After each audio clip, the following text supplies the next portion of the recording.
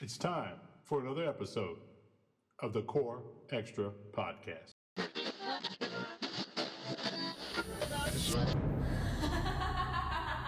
He had the hair in the middle of his buck and a horn on the top of his head. Big triangle-shaped shiny object in the sky. I don't know what it was. That's enough. That's enough. None of this stuff is real. I know what I saw. This week on The Attic. Part 1 of Unexplained Disappearances.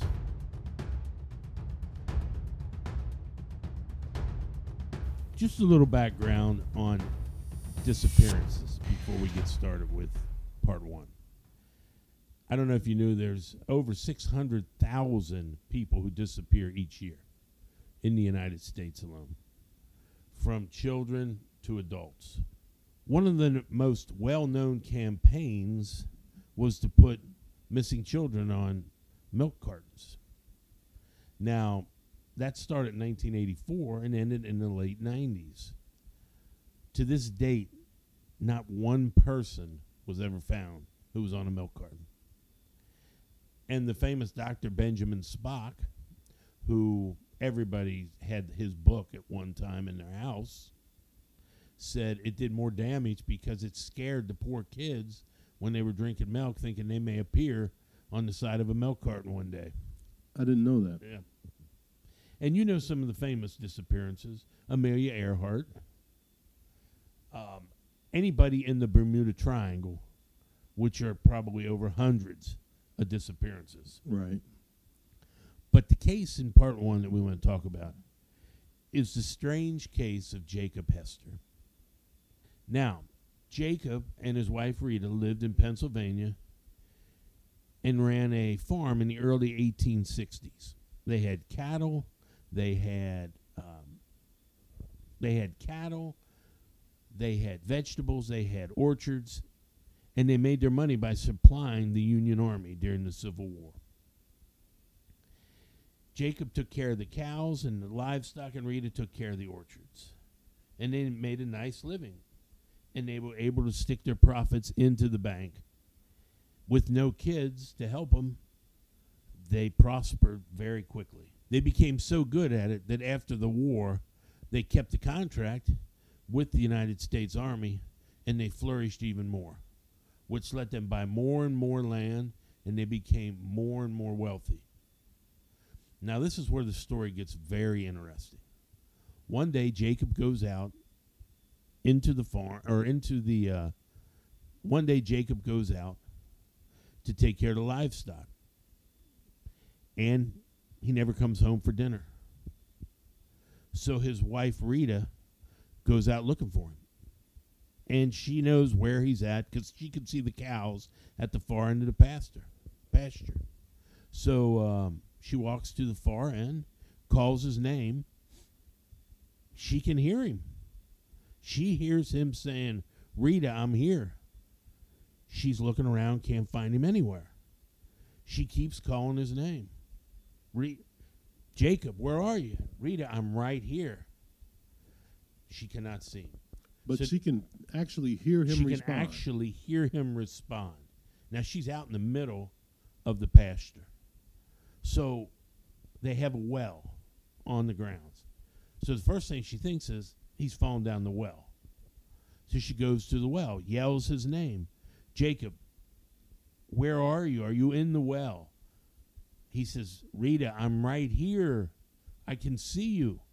She says, "I can't see you. Are you in the well?" He said, "No, I'm not in the well." So now she becomes frantic.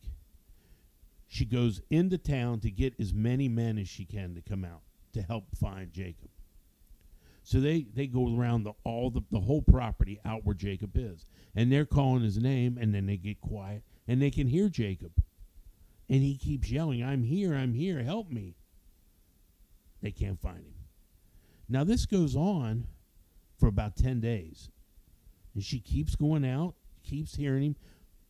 But after the 10th day, the voices seem to get farther and farther and farther away. So eventually they stop. Never hear anything more. But Rita still goes out into the field every day calling his name, hoping that she can find him. So in 1889, this young gentleman comes to town. He stops off at Rita's place, and he doesn't leave Rita's place. It's very controversial in town because it's not, you have an older woman, Rita, 49, and this younger guy in his, say, late 20s, early 30s, while the town's gossiping and talks. And, at that time, it was okay for men to marry women that were 12, 13, 14. You know how it goes. Right. Where you didn't see that with women. Right. Women were just widowed when their husband died. Yes, yes. So he shows up in 1889. He's there for about a month. And abruptly, Rita sells all her property, takes all her money out of the bank, and the very next day, because you remember Rita lives in Pennsylvania. Right. The very next day is the Jonestown flood. What? Really?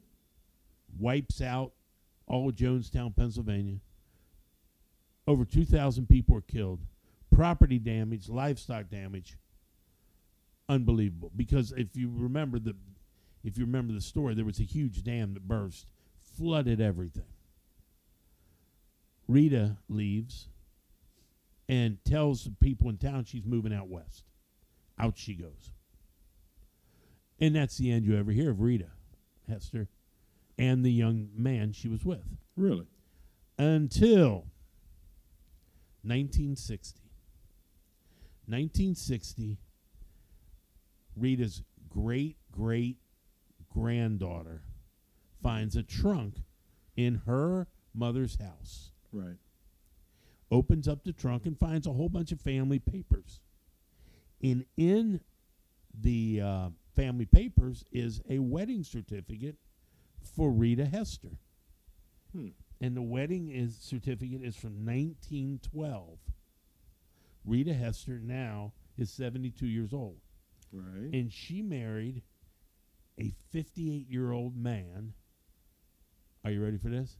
By the name of Jacob Hester. Now, is that a coincidence? What? That her first husband was named Jacob? A young man comes to town when she lived in Jonestown, has her move away the day before the flood, and his name's Jacob Hester also that she marries. Now, Wait, that's crazy. Now, wait a minute. Yeah. When she moved, no explanation, just up and moved. Just up and moved. Just sold everything. Rock bottom prices. But, she was rich, so she could, and made a whole new life out west. And we don't know anything else about her. Now, my question is this. Is it possible that her first husband, who remember when they went out in the field for 10 straight days trying to find her, and you could hear him yelling, Rita, I'm here, and Rita saying, Jacob, I can hear you, where are you? Could Jacob have passed into a different dimension or time zone and somehow come back, warned Rita of the Jamestown flood. Right. Of Jonestown flood, sorry. Of the Jonestown flood, and told her it's time, we need to go. We have to go. Now, is it possible that he knew the future? Now, you want to think, well, that's crazy, but she marries this guy on a certificate, the same name of the guy, basically the same age he would have been when he disappeared. That's what I was going to ask. So when she got married to him, he was the age he would have been if he hadn't disappeared. Yep. I mean, when he disappeared. 14 years difference, which is the time he was gone. See, now that is what I consider a strange and unusual disappearance. Now, is it possible that she married two Jacob Hesters? Yes. Well, but still, nothing answers why she just packed up and left. Just packed up and left. Unless somehow she knew in advance what was going to happen.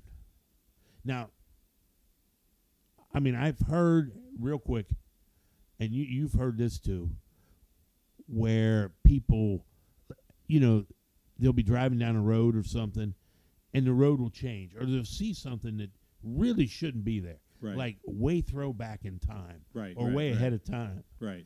Could he have stepped through some portal into a different dimension Right. that was farther along than we were, And he knew about and the knew flood. about the flood, knew where she was, and for that many years tried to get back to her, but eventually did. Because you just wouldn't see even. Let's just forget about all that. You don't see a young or an older woman marrying a younger guy in those times. Well, so for all of that, so let's say that's exactly what happened. So he had to have convinced her that it's me. It's me. Yes. Somehow he convinced her. And he could, okay. And she believed it. And then they moved away. Now, here was my question when you said that. Let's say, and I don't know the exact date, but whenever the flood was, the 1889 flood, and let's just say it was June 1st, just for purposes of my question. And now it's like January. So how did he convince her the day before and not the 3 or 4 months? I mean, so if it's me and my loved one comes back and they say, listen, it's me. And let's say I believe it. And then obviously you'd be, well, why are you back here? Say, well, look, on May 1st, there's going to be this flood. Or June 1st, whatever. Right. June 1st, there's going to be this flood. Then if I believed it, I'd say, well, look, let's go now. Let's not wait till the night before. Let's get out of here. Well, she was a very wealthy woman, and maybe it took that long to liquidate her assets. Yeah, because I don't know the time Right, difference. Maybe he was there 30 days before, Right, or right. 2 weeks before. I don't know. But So that is the strange disappearance and reappearance Jacob Hester, of Jacob Hester. man, that is strange. Is that a story for the attic? Absolutely. Wow, that's a strange story. So this guy stepped through time, maybe. Maybe. How do you convince somebody when you come back? Well, I mean, they had been married, so it could be anything. It could be anything. You It could know. be a birthmark. Oh, it could be It anything. could be right, anything that you right. would know that someone else would not know about. Sure. It could be as simple as Well, it could be anything. a burn on the arm, Sure. or Wow. Well, look, that's what we like to do here at The Attic, bring you stories that you otherwise wouldn't find. next week on the attic, part 2 of unexplained disappearances. When a young boy disappeared at the age of 4 and was returned approximately 8 months later. His parents couldn't have been happier. Or maybe they shouldn't have been so happy.